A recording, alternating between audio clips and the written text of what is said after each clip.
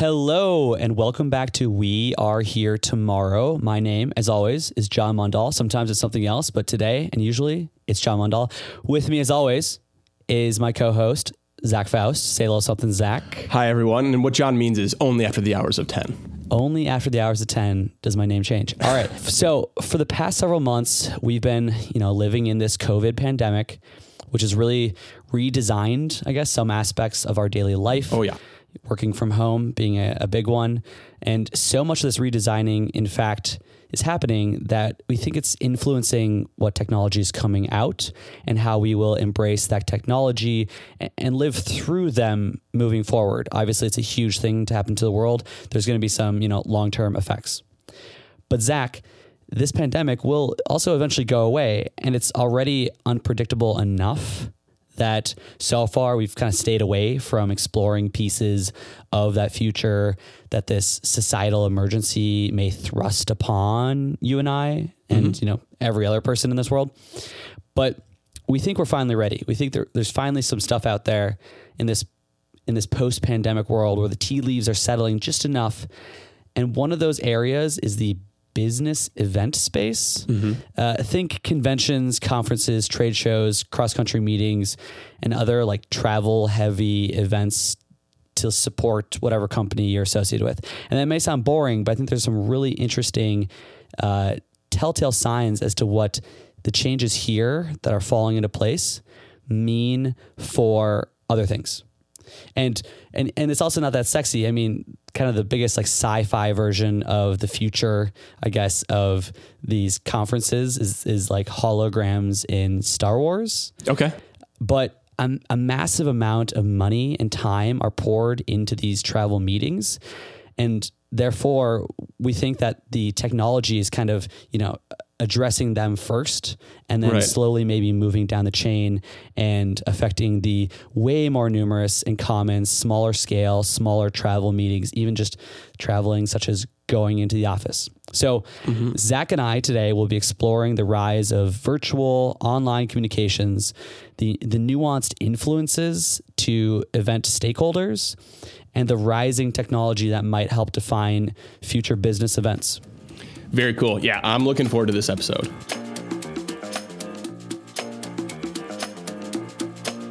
Before we do get into talking about these cool tech futures, though, I wanted to talk about something that's happening in the country right now. It's been going on for a lot longer than, unfortunately, I think the mainstream media has been focusing on it. But the shooting of Jacob Blake and then the subsequent murder of two protesters at the hands of Kyle Rittenhouse has really served as a bloody exclamation mark on the racial injustice that's been brought to light over the past couple months.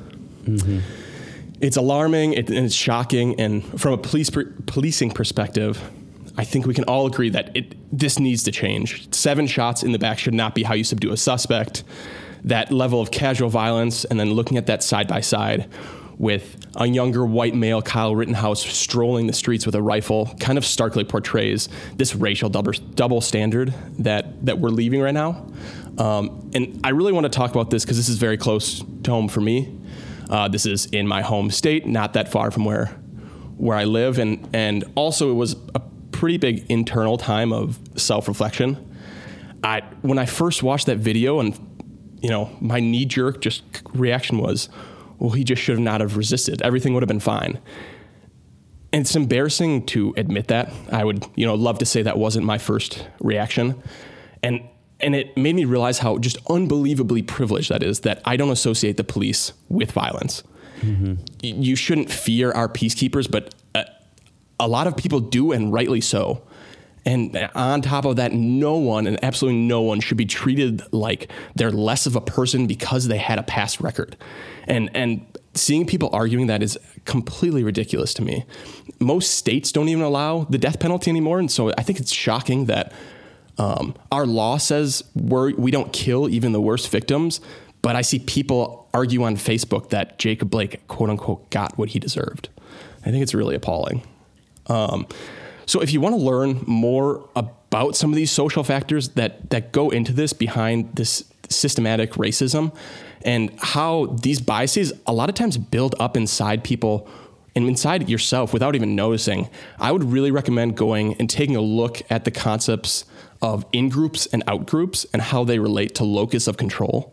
I think that sounds a little bit complex, but I can assure you it's very easy to comprehend, especially when you're looking at examples. And honestly, it's one of those things that I think about in my daily behavior, day in and day out, and how some of my behavior is shaped by those biases that I sometimes don't recognize. We'll put some in the show notes too. If you want to pause the podcast right now, go to the show notes, click on that link. Feel free to learn about it and come back.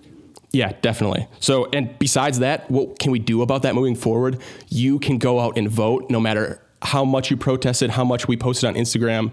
The voting booth is where we can definitely get stuff done. If you don't like what's going on in the world around you, we can read up, we can get educated, and we can go vote about it. It's as simple as that. And maybe even better than going out to the voting booth, get a mail-in ballot of some sort if your community allows you to do Absolutely. that. I know I'm signed up for that, and that's a huge push in Minnesota and probably across the nation generally. Absolutely, yeah. And keep in mind that just because you get an absentee ballot in the mail doesn't mean you can't drop it off in person. I know that's what a lot of people are concerned about, is that their vote or their ballots maybe not getting to the right place. Go drop it off in person. That's what I'm doing. I'm going to make sure that I'm staying social distance, but also definitely get my vote in. And doing that probably saves you time over Absolutely. going and waiting in line, COVID safe in the voting booths. Absolutely. So speaking of saving us time traveling, John. Yeah, good segue. I love it. So as we start to talk about these business meetings and as we get into them, we're really just trying to focus on like one aspect of the post-pandemic world that is going to take shape. This just seems to be one that comes to fruition, the tea leaves settling earlier. And often what this pandemic is doing and what we see in other big times of our life is there's a tech boom happening. So virtual tech in 2020 is a huge space that tons of people are investing in, working on, pivoting towards, et cetera. And like other tech booms, you have this big boom. Like think of blockchain in like the 2017 or kind of AI slightly before that, right, where there's a lot of talk. And there's this really cool thing called the Gartner, it's a company, hype cycle, where it's almost like a roller coaster where it's like slowly these tech booms are kind of taking off and they kind of reach this peak of expectation for them. And then they eventually crash down after, a couple of years. And then there's another like slow climb that, depending on the tech, might go really high, even higher, or might kind of mellow out somewhere kind of middle expectation as things come to fruition. And that's 100% what's happening in the virtual tech space today, where there's a lot of talk and not all of this is going to come to fruition. But there's so much going on. And as we'll talk about, there's so many forces that some of this virtual tech is going to stick around longer term. Absolutely. And we think one of those areas is business events, is those conferences and exhibitions that so many of us corporate-ites have been to, or in school going to random research conventions, whatever it might be. There's a lot of big conventions that happen that we kind of forget that we go to. Right, definitely. So yeah, that kind of what we're saying is we're going to paint a maybe much smaller picture of ultimately the bigger landscape, right? Yeah. And we'll get to that bigger landscape, those kind of like numerous smaller scale meetings as we talk further in this podcast. But our focus is on those live business events. And what are we talking about? So we're talking about conventions, conferences, congresses. I know that's a bigger term in our European countries, which amazingly people in Europe listen to this podcast. Trade shows, exhibitions. Bonjour. Bonjour. Incentive events, you win a free sales trip with the company to, Aruba, something like that. And then just other general corporate business events. What we're not talking about are social events, holiday parties, which are probably affected, but I don't think virtual is coming to holiday parties as soon. We'll kind of talk about that. Recreational events, bringing the team to the high ropes course, that's a little different too. And then any event where you're not representing your company, like if you go to a concert by yourself, there is some virtualization happening in that type of life, but for sure. That's not the focus for us. And also, we said this is like kind of a big thing. I personally just went through my memory as I was talking, and I've been to 4 of these like giant exhibitions in other states: California, Florida, Chicago, Tennessee for random things.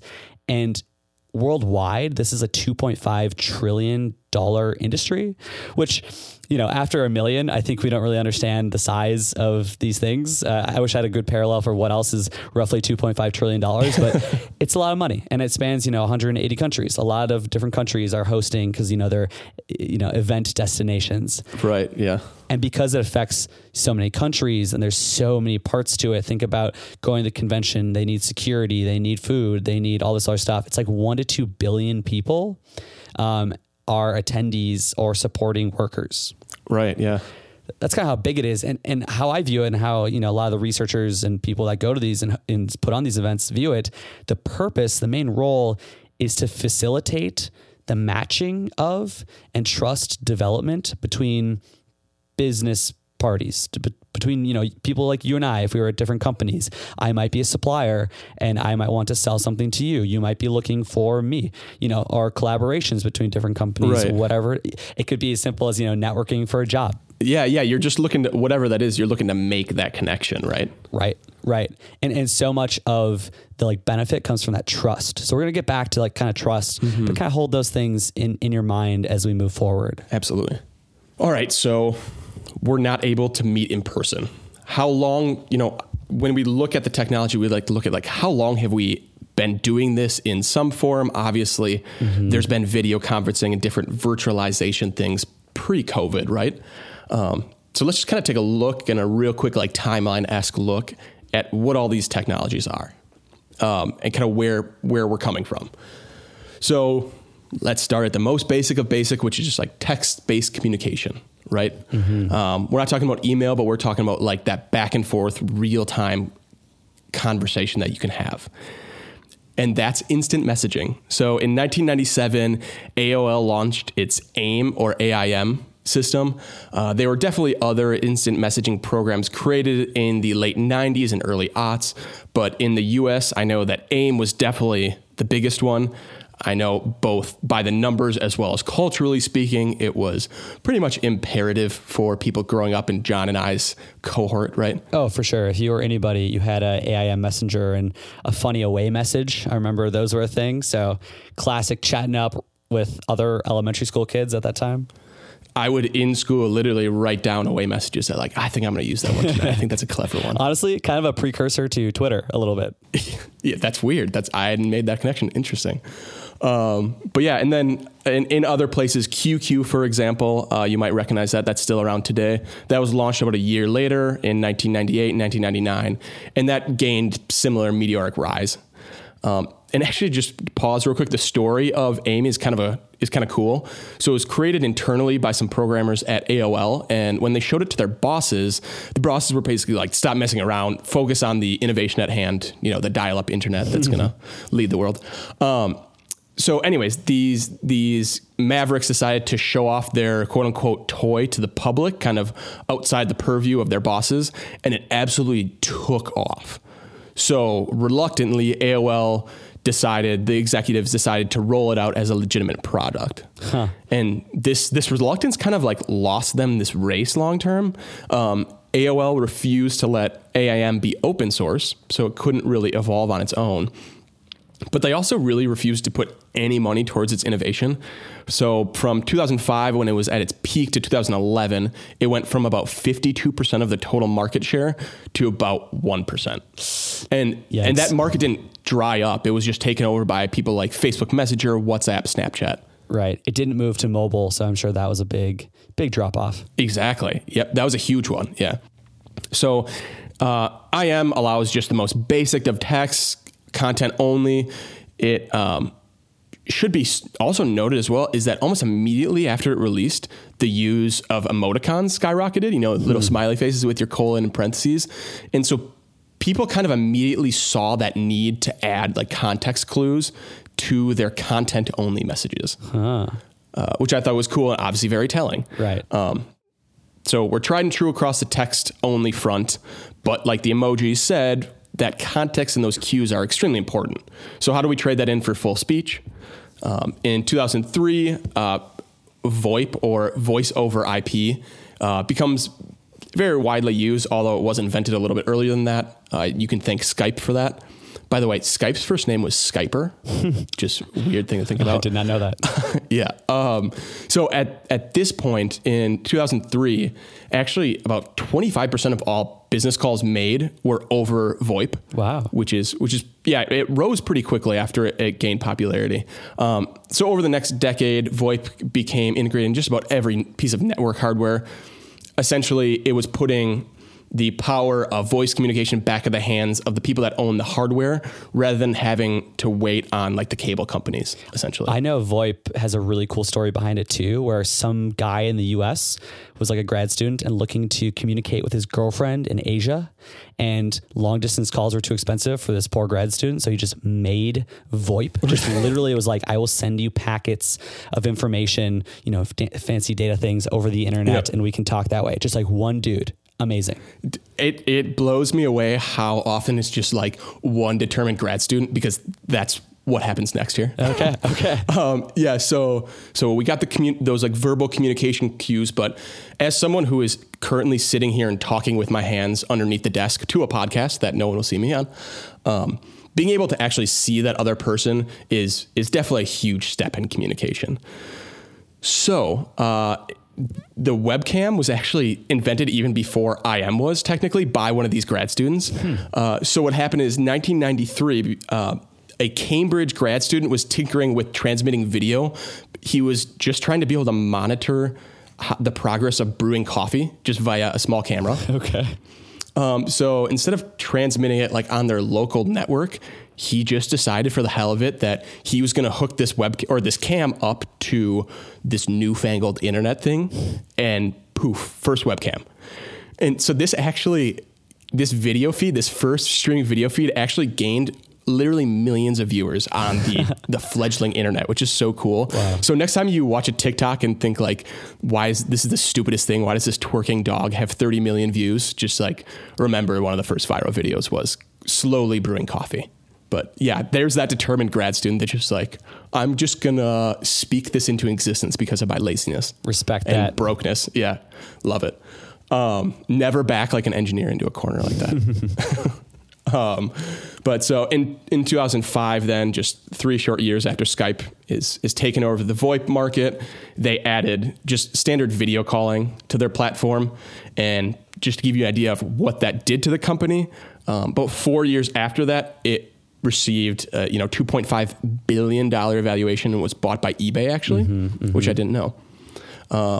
So as internet speeds continue to get faster, the capabilities of these platforms seem to rise.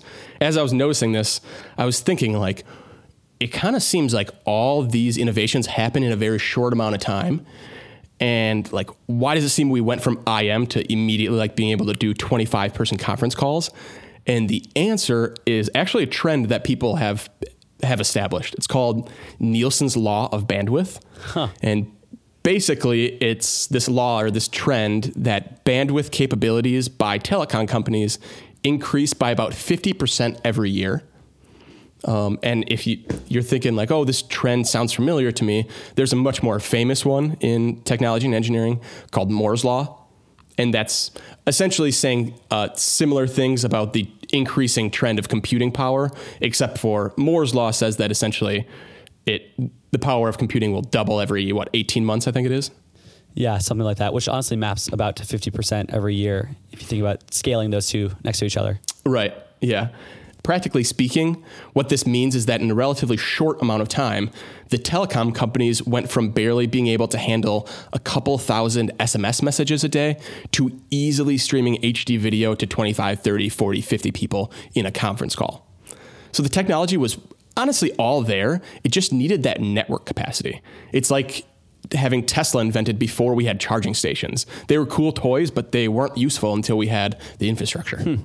Good parallel. But anyway, so now that we've kind of looked at what the platforms, the different avenues that we take, have we like seen these virtual events actually happening, using these tools? Yeah. So a little bit. There isn't a very long history of virtual events because you said Skype, with video calling in 2005 was kind of the earliest thing. Right. But because 2005, allowed it to be a little established when in 07, 08, 09, you had the financial crisis happen. So the financial crisis, right? Huge drop in all stocks, equity, et cetera. Companies got tighten the purse strings on what they can do. So as we've kind of intimated, these business events are fairly expensive. They take a lot of time. So in this kind of post-Great Recession era, they often tighten the purse strings and just cut out a lot of attendance to these big business events to save money. So for that reason, a lot of people still wanted to participate, or people who were throwing the event knew people would be, interested in participating.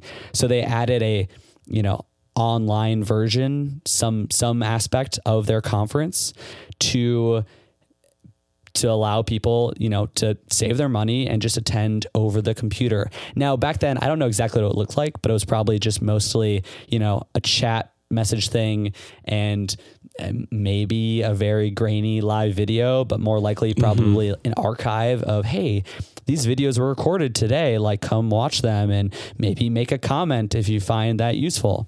Right. And over time, something about this broke down. Probably that the experience wasn't very good, but these business events, as well as the money came back, these businesses got wealthy eventually again, and they went back to having all of these, or vast majority of these business events in person, because that's just the better experience. Wait, and they definitely perceived that loss, right? That these in-person events were still better. Yeah. Oh, yeah. For sure. No one is like, well, I'm just going to do the hybrid event. I think the expectation was we're going to get back to in-person as soon as possible. Right. Because this isn't even, relative to the real thing in any form. Yep. Right. So when we think about this COVID pandemic that we're in, and the same thing could kind of happen. This wasn't the first societal emergency to push viral events into the spotlight, but we kind of think that they're actually here to stay for a few different reasons. And before we get into that, I think we should talk about why, if Skype has been around since 2005 and things have been vastly improving. I mean, think about this, right? When the pandemic started, we just hopped straight into Zoom. Zoom was just adopted in mass, and the technology was there. It just, it worked. It was already existing. And the main reason why a lot of these, say, live event companies didn't jump and start to embrace virtual is the idea of the innovator's dilemma. Are you familiar with this and Clayton Christensen's work at all? No, not super. Go for it. Not much. Explain it to me. So basically what happens is these live event companies took this stance of, hey, if it's not broke, why fix it? Why look for something better? Why would we turn to, really pushing the virtual, online portion of our conferences when that's a lot cheaper or we can't demand as much money. We can't demand as much attention. We're instead going to keep our business model as it currently is and stick to live events. That way we keep our money and our company doesn't turn under. So what that means is that even though the technology is getting better and allowing this possibility that you can turn, events into virtual events, they are instead kind of stuck in the past, just embracing live events. And live events are great. They're awesome. Absolutely. But, they're not for everybody and not for every occasion, as we're going to kind of get into a little bit as well.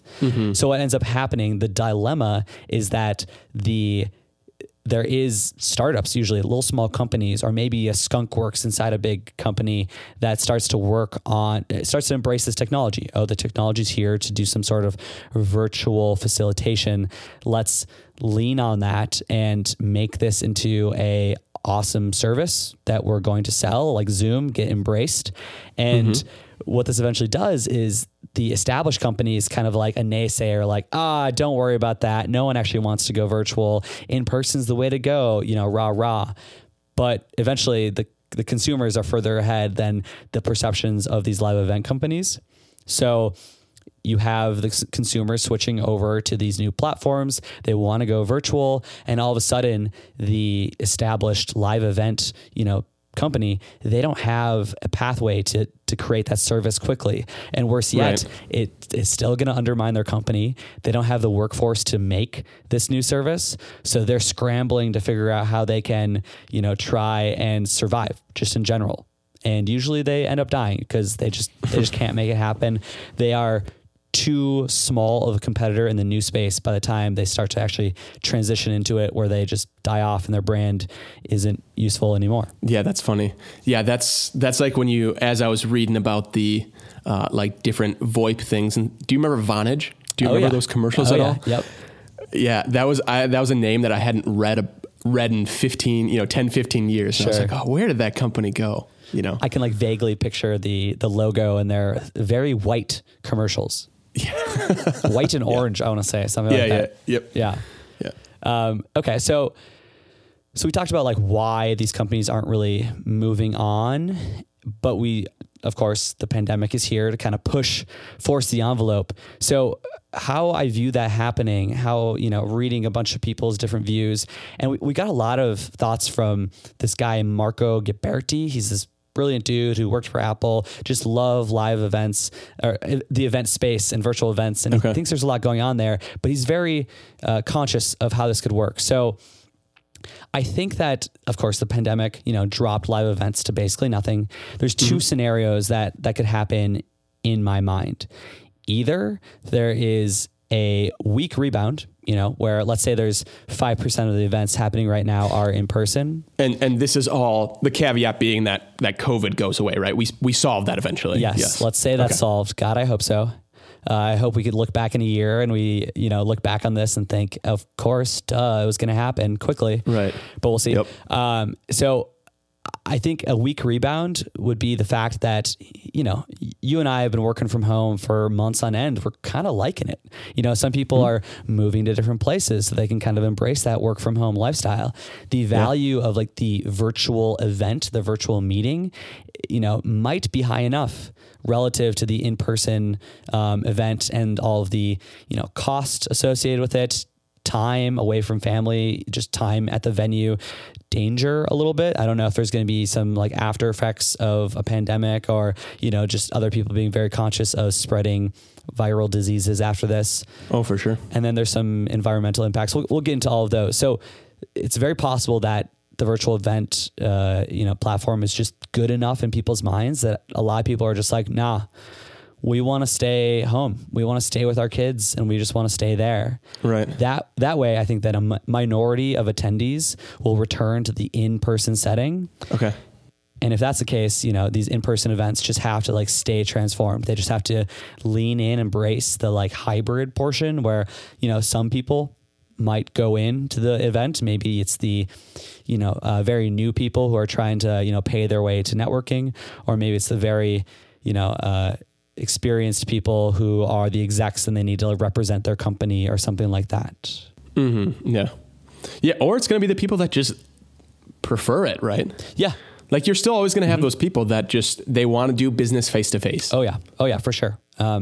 Yeah. I listened to some like sales podcasts about like virtual events, and that was just like the takeaway was like, they hate it. They're like, okay, what the heck do we do now that we have to go virtual? Like, teaching all these things to make it as like similar to in-person as possible. So, yeah. You have the sales guy that just like, I want to shake the man's hand and I want to feel how firm that hand is, which we're going to replace. Just stay tuned. Okay. I like it. So that was scenario one. Scenario two is, the virtual, basically technology to make virtual events happen just isn't very good.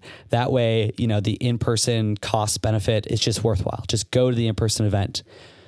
But I do think that over time, basically the tech boom we talked about that this pandemic has started with virtual tech, I think that will start to mature over time. And this kind of happened probably for the post, Great Recession. There was probably a tech boom that was like really forcing, okay, how do we get more people online for meetings and business calls, et cetera? Oh yeah. That's probably one of the reasons why Zoom and Skype can allow, a bunch of different people in the same room at the same time is the history shows that there are needs over time. Right. Yeah. I think even just seeing like Skype now incorporated right into the Microsoft platform, that like Microsoft realized that just as much as people need to email and type up Word documents, they got to be able to see their teammates. Yeah, absolutely. So once these technologies mature, maybe several more years, a few more years down the road, I think that conferences will start to add a virtual experience because, you know, you and I, there's people out there that just want to do virtual instead. So we're just going to do that. And, you know, there's a lot more people that just can't make it to your conference. And instead, if you have a great virtual experience, it might be compelling enough just to be like, yeah, I'm going to drop in and go to that one day of the conference so I can experience and watch people and interact in some other way. Right. So even though there's less people going, you could probably see the attendance to these events overall just shoot up, right? Right. Because you could go to so many more. Right. And I think over time, I think that the virtual technology gets better and virtual attendance just becomes, you know, more appealing, and gradually a death by 1,000 cuts happen where, you know, you go from 75% of people are attending in person down to 25% are in person. And, you know, so many more people are online that you start to curate your event just towards that greater, you know, percentage and, you know, of people basically. Yep. There's also one other option actually I thought of. I kind of forgot about this one, but it's the full rebound plus another black swan. Where I could see, you know, basically this pandemic is a black swan, an unexpected random event. I could see that we get a full rebound to live events, but the technology kind of works in the background and is a little bit better in even just like 2 years time. And like, if some other black swan happens, maybe it's, you know, a financial crisis of some sort, then maybe you get, you know, mass adoption back to virtual, and some people maybe just get sick of going back and forth between virtual, in-person, virtual, in-person. And they just say, I'm stuck with the virtual events. Like, don't at me.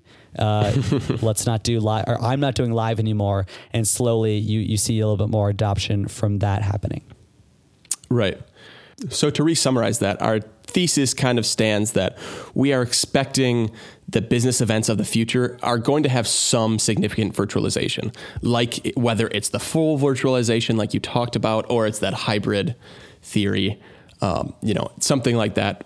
Yep. And I really see, like, many times in technology, we see this like trickle down effect of innovation. So like first we'll see this innovation take off in a market that's willing to invest in the fledgling product. So, you know, like with COVID, that initial investment or that initial driver maybe is a forced thing, right? We didn't necessarily want to embrace virtualization, but we had to here. So, but, you know, after this initial dip of the toe, this initial investment, the technology a lot of times gets some breathing room to evolve. It'll get faster, easier to use, incremental changes like that. And a lot of times it'll maybe even evolve enough so that that initial investment is far lower. So maybe this investment or this innovation jumps from only being affordable and used by Fortune 500 companies to local mom and pop shops. And, you know, then it's accessible not even to the private sector, but it's accessible to those high-end consumers. And then it's accessible to the middle class, so on and so forth. Right. It could just be like AIM, where it was an internal tool, like maybe Facebook or Google has this great internal tool to virtualize meetings so much better. And maybe that becomes a product that they sell or spread, et cetera. Right, exactly. So let's say that COVID is suddenly just gone tomorrow. What are some of the other drivers that push us to keeping some or all of the virtualization innovation that's happened because of COVID? So John, like you mentioned up top, climate change is a lot of times a big one that is pointed to. A lot of times it's the big bad. The, you know, reduction of travel, just whether you want to associate it with business events or working in general, is massive, right? So, I mean, just if 20% of our current 165 million person workforce were to work from home, we'd cut the total greenhouse gas emissions worldwide by about 2%. That doesn't sound a lot, but it's about equivalent to running 500,000 homes completely carbon neutral all year. Wow. Which is pretty big, yeah. Right? So if you're one of those people and you see those like oil slick covered Pelicans and think like, as long as I'm making money, screw them, I don't care. We would also save approximately $8 billion annually in gas consumption if that same 20% were to work remotely. Wow. So there's dollar signs as well as good feelings all around. I can attest it's also just expensive to, put someone up in a hotel. And I think I had $75 a day for food in Chicago. Like, just a lot of money is kind of just spent on, lowly people like me going to random events. Yeah, it is. Like, they just got to kind of keep you alive at the end of the day too. Like that's, yeah. So besides like the monetary thing, that the other expense is time, like you had kind of mentioned up top.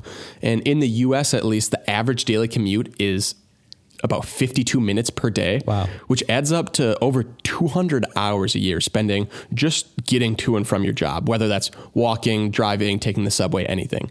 So I'm someone who like can barely even wait the full minute and a half for my coffee to heat up in the morning. Like I will pull it out with like 2 seconds left because like I just can't wait. Like that reading that 200 hours just like grinds my gears, that like, oh, I just lost that to sitting in the car in traffic. You might want to get your coffee addiction checked out. It might be a little bit more of that than the impatience, but who's to know? For another time, John. For another time. Besides the measurable things, there are a ton of immeasurable things as well. And there's no research to support this. Obviously, this is anecdotal, but you can't measure the number of times people are missing their spouses, or T-ball games you're missing because mom is away on business, and no one's counting the number of accidents that are caused because someone's completely jet lagged and not functioning at the same level as everyone else, or those special moments just missed because you're in one time zone and your family's in the other. Right. Travel has just a lot of these big extended impacts that I think we're going to talk a little bit about. Mm-hmm. Yeah, exactly. So at the beginning, over this course of this podcast, we've tried to show that whether an event is remote because of COVID or just because we don't want to spend 18 hours flying on an airplane, there are some significant drivers to this virtualization. And in addition, it kind of seems like the technology was already there and it was just waiting for the infrastructure to catch up. So now that it's caught up, where are we today? And is there anything we really feel that the technology is lacking? So originally I thought that for sure there are things that we're missing when we're not together physically in the room, right? And honestly, when I was looking at the academic voices on this topic, I was pretty surprised at what little research has been done on that front.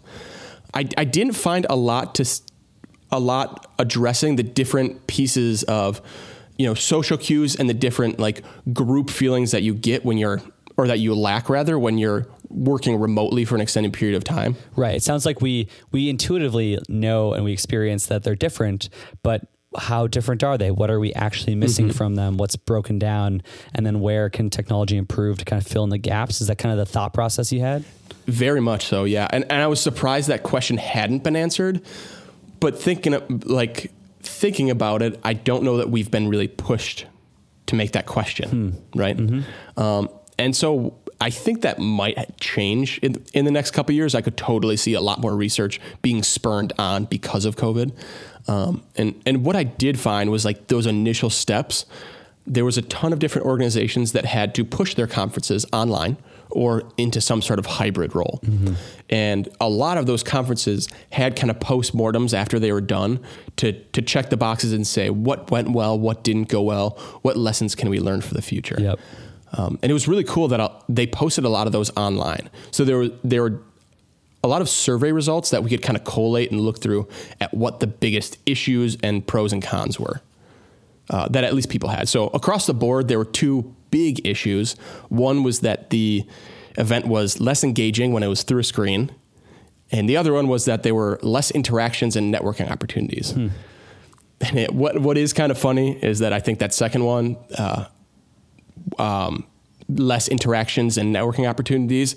Some people listed that as a pro, some people listed that as a con. It really depended who you were talking to, which is classic and kind of illustrates that as individuals, we're just spread across the spectrum, right? Of how much we really want to interact. Right. Some people like want to meet that new person next to them, and other people are just like, I just want to give my presentation and get out of here, or something to that effect.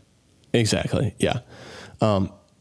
So is there anything out there that like solves these problems, right? Either making the event more engaging or making them, bringing that social interaction to the event, right? And so this is going to be a callback to our, was it episode 7, I think? Yeah. Was our AR, VR episode? Yeah, I think that's right. Yeah. So go check it out if you want to know a ton more than what we're going to talk about today about like augmented reality and virtual reality and kind of the technology and cool future that's going into that. So the goal basically is to create this immersive environment that's not there. And there's two real distinctions. It's either a non-interactive but immersive environment, and that's kind of like your ultimate viewing experience, right? The goal is to bring the event to you, and you get to see the event exactly how you want to. Mm-hmm. Oculus Venues has been doing kind of a cool thing in this space where it essentially allows you to plug in your Oculus Rift and view what it would look like if you were courtside at an NBA game. It allows you to kind of look around and see the sites, see what it would look like. And this is kind of like a fun like toy use case. And yes, exactly. And I think a lot of people undervalue those toys, but I know there's investors out there that use toys as their like investment thesis. Like, what is this technological advancement that is seen as a toy right now that we think is going to become like integral to other operations that are way more important long term. Right. And this absolutely feels like one of those. Yeah, for sure. It kind of gives like that initial peak of like, we said that there's a lot of these innovations sometimes only go where the money is, right? Mm-hmm. As long as you have a big player to invest in it, then it can kind of take off. Well, the NBA was that big investor. Right. They were able to kind of partner with Oculus, and to be fair, Facebook is probably a big investor as well. Mm-hmm. But they were able to pair up and say like, let's kind of show this off together and use this as number one, obviously a viewing tool, but number two, it definitely is that demonstration of a technology, right? As well as you have some, definite money going into courtside seats. So there's a little bit of like user demand and user exclusivity there too. Absolutely. Yep. Absolutely. Yeah. But that's the important thing there is that it's bringing that perfect experience like into your living room, right? Mm-hmm. Like leaving the living room isn't necessarily the problem. It's just that like you want exactly how you want it right here. So the next branch is kind of that adding that interactive bit along with the immersive bit, right? So this is actually done by Oculus as well, but it's a different app. But what it allows you to do is it allows you to sit in sort of a virtual section at an NBA game, right? But instead of just being you looking at your perfect quiet game, you look left and you look right, and there's a bunch of avatars surrounding you. And it's the other people that are logged into, let's say, this chat room. So while it's bringing you a new experience and it's bringing the game experience to you, it's maybe not necessarily that perfect experience, right? It is bringing a more lively and social experience and opening more doors for interaction, but that may not necessarily be perfect or what you're looking for. It's almost more like a video game where it's like you are a first person perspective in some, sandbox game. I think of, it's Call of Duty comes to mind, where you can like see people to your left and to your right, and they can kind of make motions and make noise, and you can hear them. But they're putting this into an actual setting where there's seemingly an actual event happening. Right. Yeah. It's important that your avatars are. It's two avatars like interacting at like a real life event, which is kind of funny to think about. Yeah. But something we should keep in mind. So there's a couple other bits of software out there. There's one cool one that's cool in retrospect when you look at our past episode called Loki.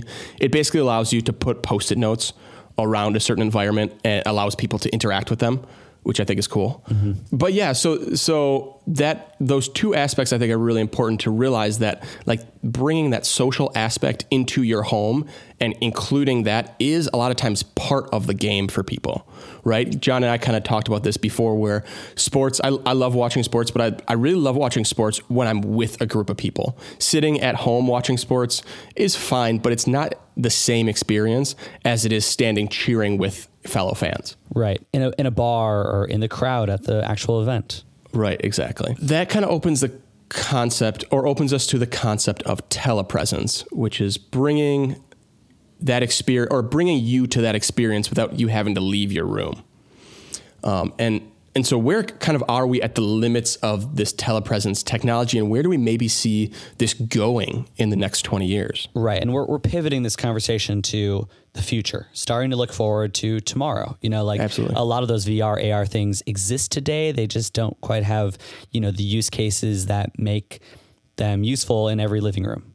But exactly. These are things that are like in the process, and maybe they are what it takes to make the killer application that everyone wants to adopt this service, tech, whatever it might be. Right. Exactly. So what do we got going on right now? So virtual interfaces is basically what we're doing right now, right? Like I mentioned, those two avatars interacting. You can interact over some virtual space, or if it's a video game, whatever it is. What we are trying to take that next step is actually have some sort of physical interaction, even if it's not human, right? Mm-hmm. So it's like a human robot interface. And there's actually an X Prize going on in this exact category. We'll put this in the show notes, called the ANA X Prize. And the goal of this 4-year innovation competition was to push the limits of physical avatar systems. And if you're like, that kind of sounds like the plot of the movie Avatar, James Cameron's Avatar, that's literally, that's a very sci-fi skinned concept of exactly what we're talking about, right? Being able to be in one place, but taking in the experience of another environment. Mm-hmm. So if you watch this video, it is pretty grandiose. I'll give them that. They talk about literally replacing the need to leave your house, being able to feel the sand running between your physical avatar's fingers while you yourself are at home in bed. Some of the issues, this sounds super cool, but the issue is that I didn't see any actual prototypes in this video. It is pretty devoid of any real information. It's very grandiose and very cool to look at these computer generated iRobots essentially. But at the end of the day, there was very little that I saw come out of this. Mm-hmm. And it is important to note they're in the middle of this competition, this innovation competition, right? So I could see not a ton being published about it. And how the X Prize works, right, is that they say, hey, we're going to set a 5-year time limit, and we're going to give $10 million to any team that can make this, technological thing come to life. In the first case, I want to say the first X Prize was actually private companies launching rockets. Yep. So Virgin Galactic, I think they might have won, or they were competing. I don't know if Tesla was competing. I forget exactly, how this all worked, but eventually one of those companies won the X Prize because, they're all trying to compete against each other to reach this high like bar that seems impossible at the beginning of the prize, but there's a lot of incentive to go there. And so in this case, they're saying like, we want someone to be able to wake up, hop into a room or a suit inside a robot, mm-hmm. and that allows them to then control a robot that is on the beach in Hawaii. That seems like a weird place for it, but on the beach in Hawaii, to reach down and feel the sand and go swim on, in the ocean, go on the surfboard, all that stuff. That's kind of like what they're envisioning as their long-term, right. I don't know if we're saying this is coming in 20 years, but we might be surprised what does come out of this X Prize competition as far as being able to truly feel like you're in the event with some additional maybe sensory inputs. Yeah, I think they're probably going to take some huge steps. If anyone's going to make these leaps and bounds, it's going to be probably somebody in the X Prize division, or in the X Prize competition. But where I do see this actually being big is not really in this event space at all, but is in something more like a hazardous environment. Mm-hmm. Let's try and circle back to a more down to earth technology or down to earth analogy, and that's something that I was thinking about when we were talking about trying to get more out of these virtual events, or trying to kind of experience them with better efficiency. I think one of the big things with these events is that there's a lot going on relative to the individual, right? John, you may have experienced this at some of these conventions, that you walk around and you may have 2 days to walk and see 900 booths and, 42 speakers and 18 different baseball hats and bags of swag. And just, it's too much for like the one individual to get through, right? And in addition to all of those kind of like things you could put on a list, there's also all of these interactions with like, oh, as I walk past, like that person caught my eye because they were wearing a cool shirt that I was like, oh my God, he must be into this band and therefore I want to be friends with them. You know, that's not something that like you really experience over Zoom as well, maybe a little bit more, but you don't run into people over Zoom, etc. Right. Those random interactions, I think, are the biggest problems when we're talking about these interfaces, right? I think we're doing this, we're kind of like compartmentalizing these different channels of communication further and further down so that I can, if I want to be IMing with two people and video chatting with some more and only, you know, talking on the phone with someone else or emailing, like I've got all these different streams of communication, but they're all very purposeful. Yeah, intentional. Yeah. Whereas I think there definitely is something to be said about that random happenstance. Right. That being said, clearly like matching people is something that we already do with, you know, dating apps, but you know, there's friendship versions of that. And I'm sure, you know, the platform already exists to bring, you know, matching business people together as well. Mm-hmm. Right.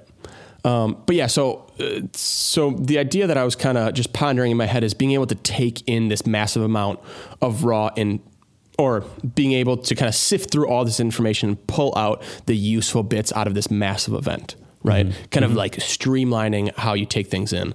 And it kind of, for me at least, reminded me to the concept of schema.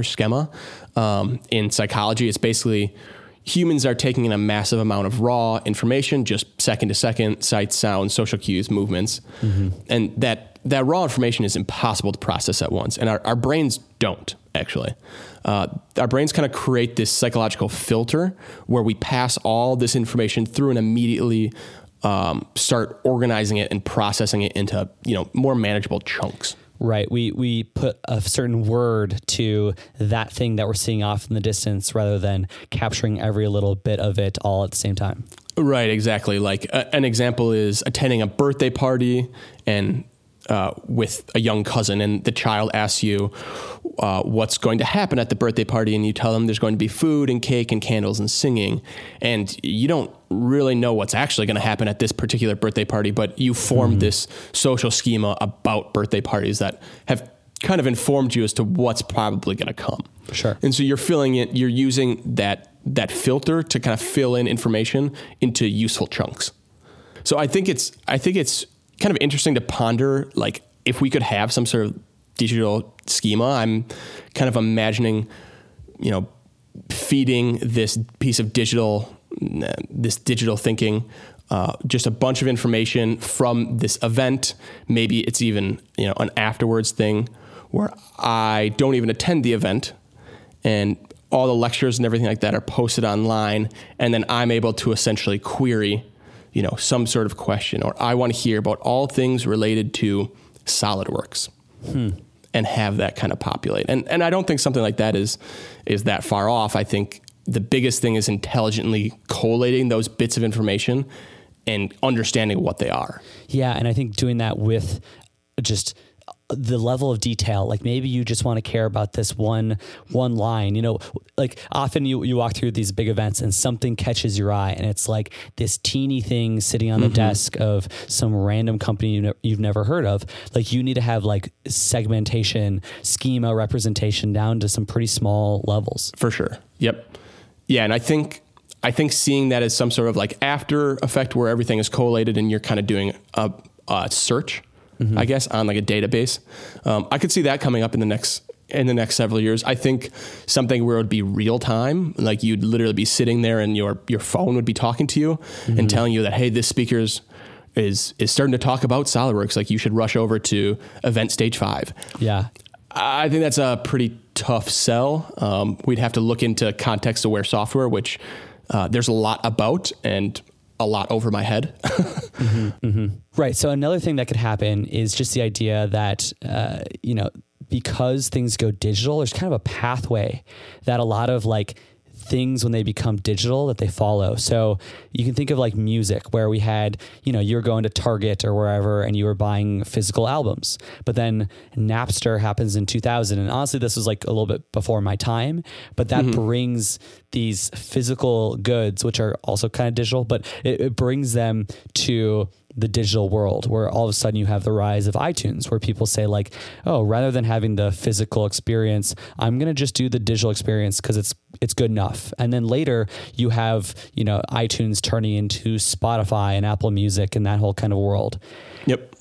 And music is a pretty simple file type. A little bit more advanced is the video. So, you would go to the theater, you would pull up on your TV, a major channel network, go to Blockbuster, rent a movie, whatever.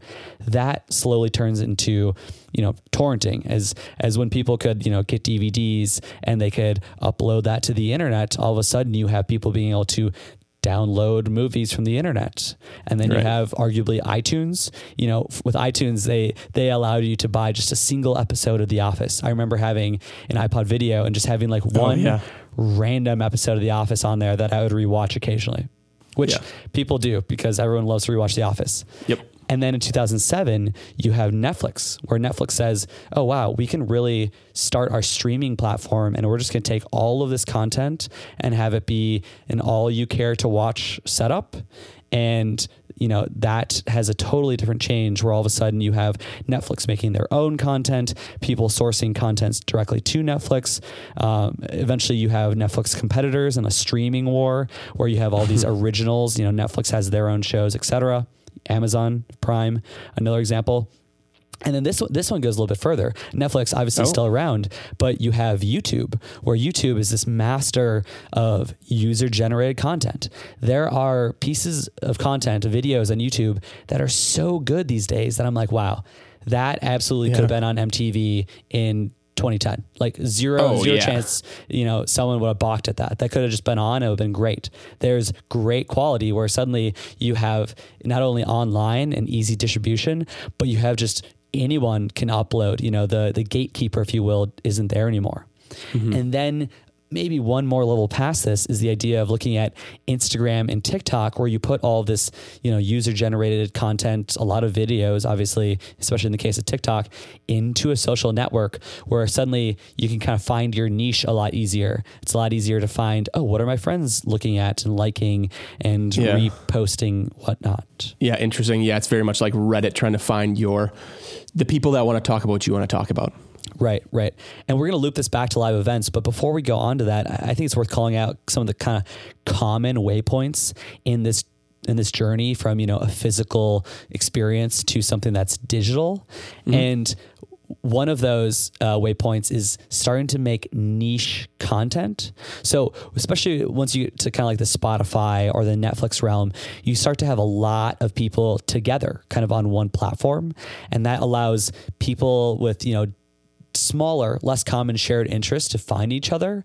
And all of a sudden, this is kind of like with content moderation. We talked about how kind of bad apples find each other and make a community of bad apples. Well, we're not talking bad apples in this case, but we're talking about people that just don't have the mainstream belief, which, is kind of all of us. We have interest into random things. Mm-hmm. Therefore, you can find these niches where you have plenty of people to support a show or support a new song, support an event in our case, and you can start to create kind of a smaller pieces of content for more people. Definitely.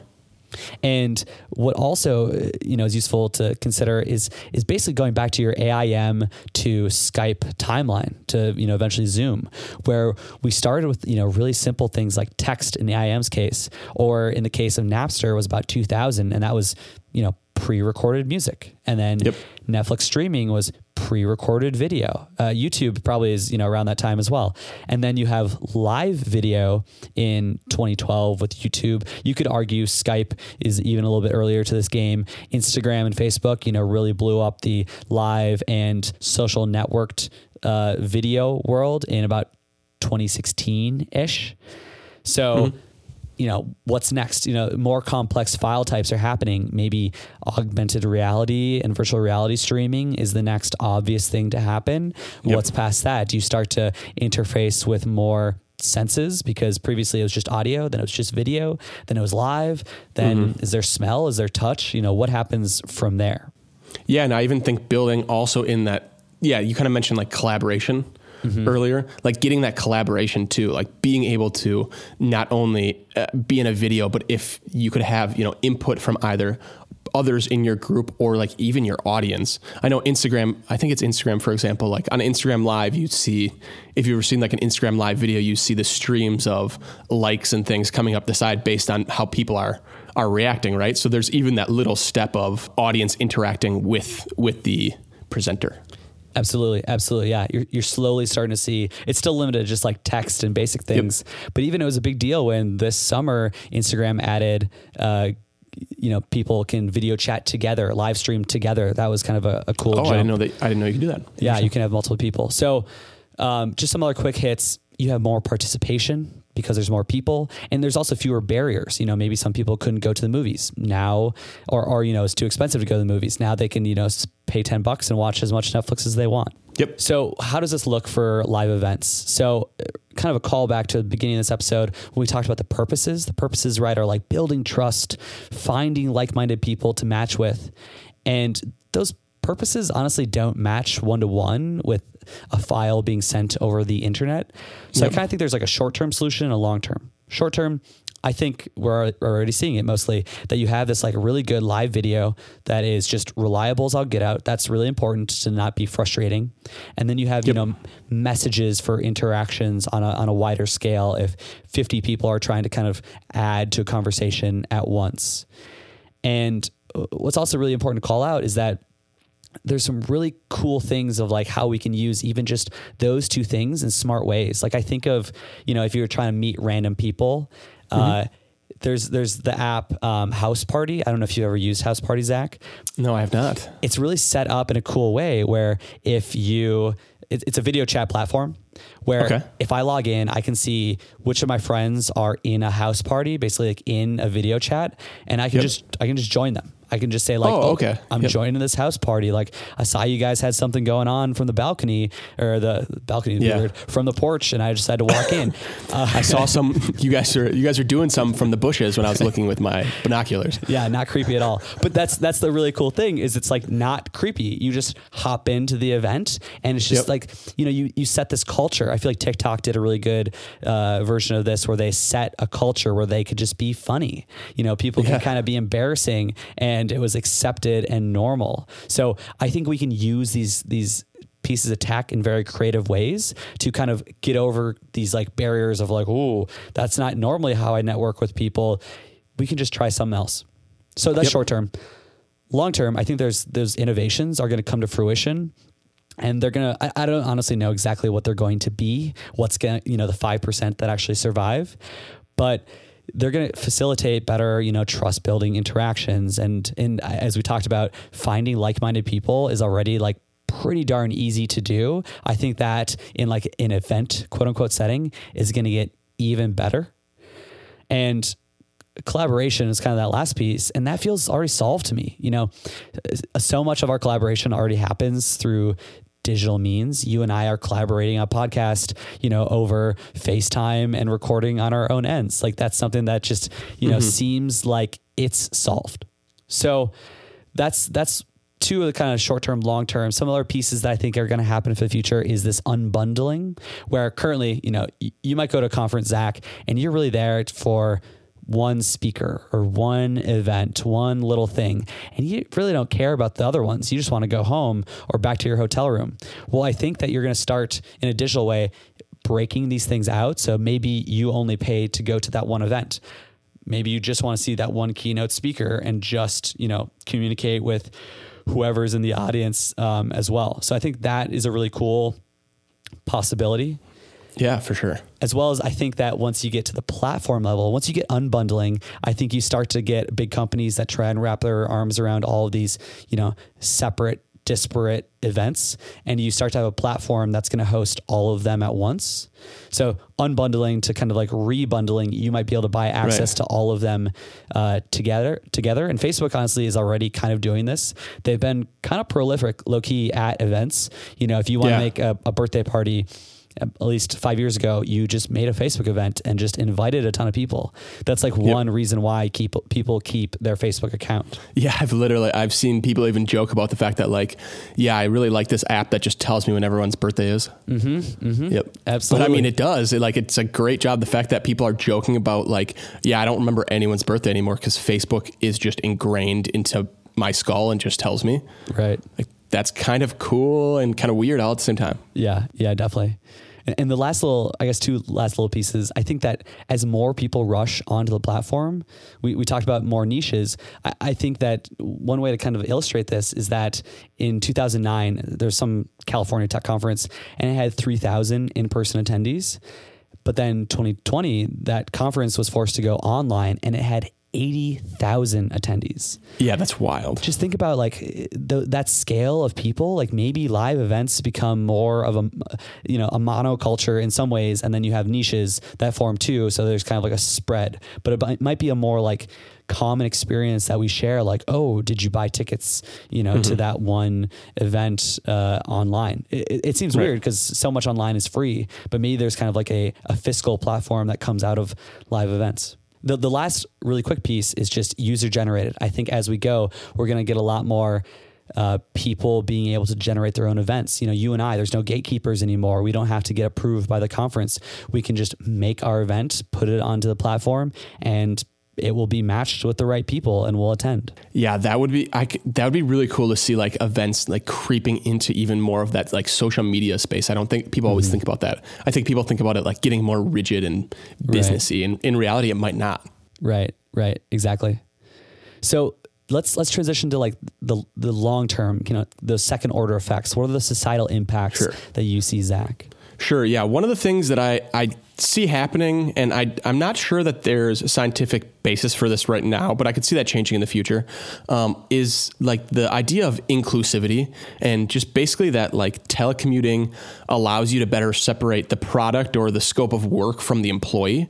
The thought is that like, it doesn't really matter who is on the other end. I mean, it shouldn't anyways, but in an unideal world, like it shouldn't matter what the race or gender or orientation is of the other person on the other end of the call. It should just matter how good their work is. Right. There's that famous like internet phrase that's like, anyone can be a dog on the internet. You didn't even know that you were talking to a dog because you don't know. It's just like a screen name. Obviously, as we like become virtual in a higher fidelity, some of that will translate, but there's a filter that might be useful. Right. Exactly. And like currently the science there's no science to support this. There's been a few studies to ponder that question of, do social biases continue when there's that separation? And it appears that, as soon as you even get the voice in there, individuals immediately start stereotyping by gender, and they're all fairly accurate with their guessing. Depending on the voice. This comes back to your schema where people just say like, oh, woman, male, exactly, from, Australia, whatever it is. And they just like quickly associate that and kind of move on, which changes how we view things. Right, exactly. And schemas aren't always bad. I don't want to paint them in a negative light, that schemas are always biases or anything like that. But they do force us to, jump to conclusions, whether that's right or wrong. We kind of need that to operate as humans, unfortunately. Yes. Yeah. You need to know when you hear a bark by the dog, you need to know if that's because there's a bear coming or that's because they want to come inside. Right. So anyways, another like very interesting societal impact that I could see is, like I'd mentioned, we are creating all these different compartmentalizations of different communication channels, right? And so you are creating kind of this avenue that unfortunately could be controlled. And I think this kind of leads to a broader discussion of the internet as a sovereign area, or as an area that is not controlled by government or anything like that. And different governments across the world have different things to say on that note, of course. But where I could see this going in those more authoritarian, totalitarian governments that do get the idea that they can control these venues of communication, it can maybe start to get a little bit freaky if you start imagining a government setting like a digital curfew, for example. Like imagine if kids couldn't use, instead of TikTok getting banned across the country, imagine if the president said, no, we're not going to ban TikTok, but there's no TikTok after 9 p.m. Like kind of how wild that would be. And like, I just think, would that be within the right of the government, or would there be, a huge amount of backlash to say that, no, the internet is a free space to operate in without governmental laws. And arguably this is something that currently exists today, where someone could step in. And I almost see like you kind of bring up the government, and I kind of look at like these platforms, like what is Facebook doing to kind of like tweak, how we look at things. I know there's like a huge backlash by the conservatives over, they think they're getting like silenced by these platforms. I think what this is going is that like, as we continue to move our lives into the internet, there's these other kind of background gatekeepers, the owners of the platform, they have a lot more power. Yeah. Yeah. And there's actually a paper out of China that hit this like a little bit too on the nose. It wasn't in terms of a curfew, but it was about how like a social network essentially allows you all these different nodes at where you can stop the spread of information. They concluded essentially they said that it was to study how rumors get spread through social media. I'm not sure about that, but whatever. The conclusions they came to were these results are helpful in understanding the collective phenomena of diffusion process, which is basically how things spread through the internet. Right. And we are taking measures and how to take measures to restrain a rumor on social network.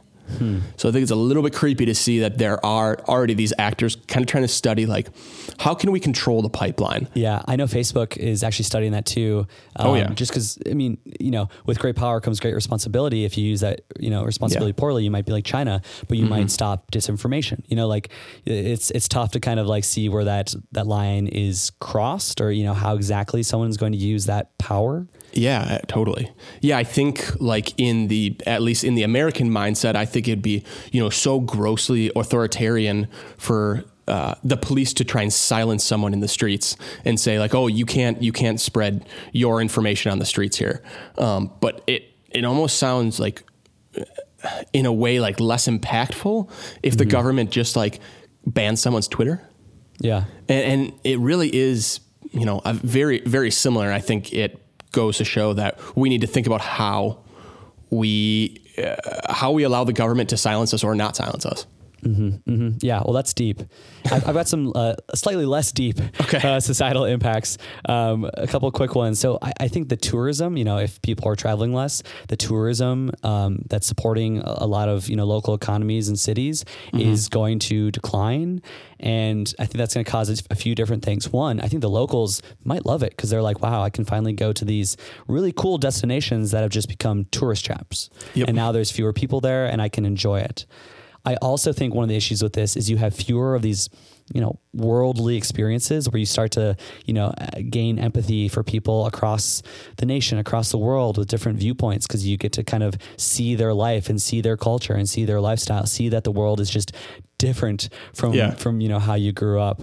I also think that downsizing of the money from the tourism is going to have a big drop, and like convention centers are going to start to shrink.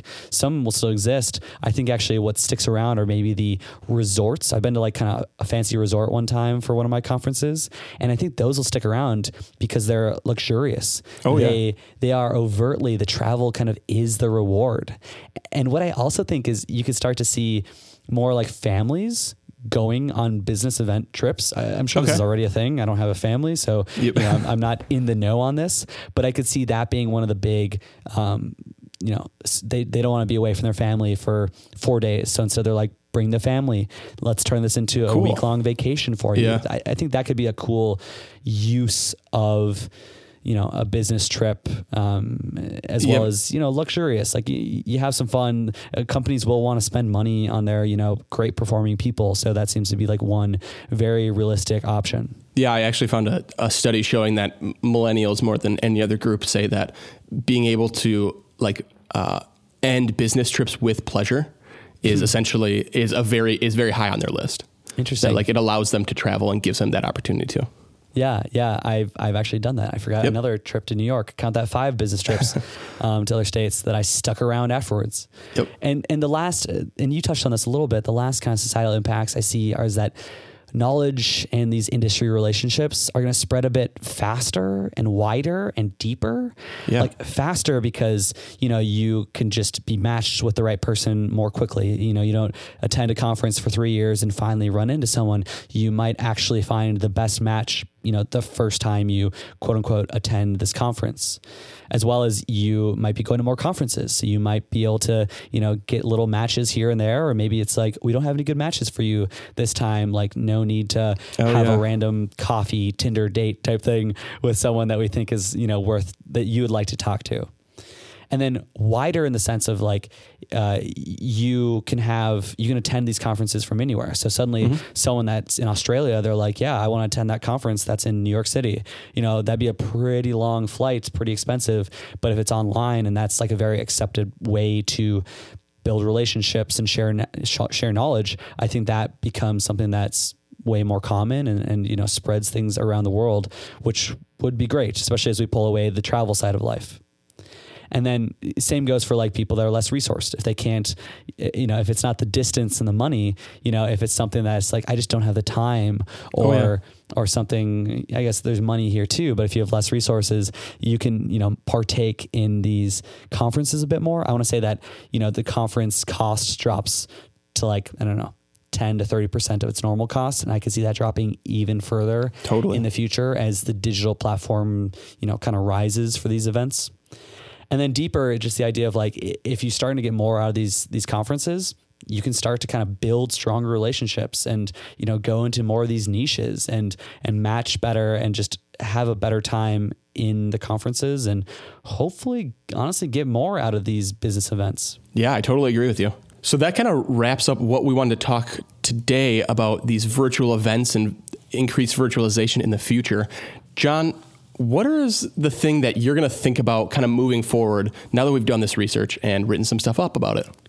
Yeah. So what I kind of gives me the heebie-jeebies a little bit is just how much of our, normal daily things can go online. And obviously we haven't seen it yet. There's a lot of in-person things about the event that we can't just supplant into the internet. But I kind of fear, there's a lot of stuff that we, traditionally do in everyday life. And as we move it to digital, there'll be these little things that we kind of miss out on. And I hope we don't forget those little things.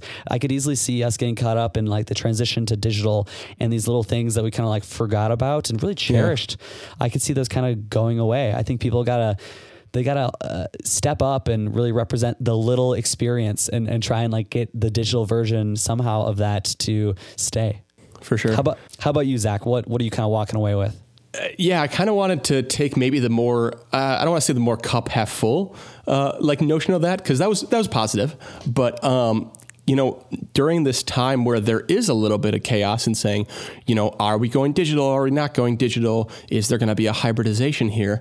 I think during that chaos, a lot of times people get kind of swept up in the wash and kind of just spit out the other side. And they kind of think, well, wherever the equilibrium ends up, like that's what I'm going to do. But I think you have a disproportionate amount of control during these times of chaos and thinking like, hey, what do I like about working remotely? Or what do I like about these in-person business events? Like what is important to me? Because then I think that allows you to identify those things and dictate them moving forward to kind of allow you to have your cake and eat it too, right? Like not take the 18-hour plane flights when you really don't want to, but when you do want to, being allowed to take them and making the most of it. Right. Yeah. I like that. A better balance for work. Definitely. Yeah. Definitely. Well, right on. That's been our discussion of, where we see the business meeting, a post-COVID thing kind of becoming a little bit more virtual and maybe that turning into other or smaller meetings, as it kind of moves up or down the ladder, however you want to think about it. But this affects so many people. So many of our friends and family are, corporate livers, or they have, their partner, they go to corporate events and are away for, the weekend. So we want to hear your feedback. I actually think we'll probably have a really cool, relatable newsletter question. So talk to us somehow. Send us a message through our newsletter. If you subscribe to that, check it out. weareheretomorrow.com. Otherwise, reach us on other platforms. Send us whatever you think is useful. Yep. You can send us an email at weareheretomorrow@gmail.com or find us on social media at WAHT Project. That's on Twitter, on Instagram and Facebook. We are Here Tomorrow Podcast. We are Here Tomorrow podcast. I like that. And if you want to hear more from we are everywhere podcasts can be found, including iTunes, Spotify, Stitcher, etc. If you stop by your favorite site, like, I don't know, maybe Apple Podcasts, maybe leave a review or throw us 5 stars just because you can. Please. If you want to see what others have to say about these topics, you can go to weareheretomorrow.com and subscribe to our newsletter like John mentioned. Each week we'll pose a question that's somewhat related to this week's podcast and open the floor to hear from you. So on behalf of John and I, thank you so much for listening this week, and please join us in 2 weeks for another episode. Bye, guys. Peace out. Thank you, everybody. Take care. Bye.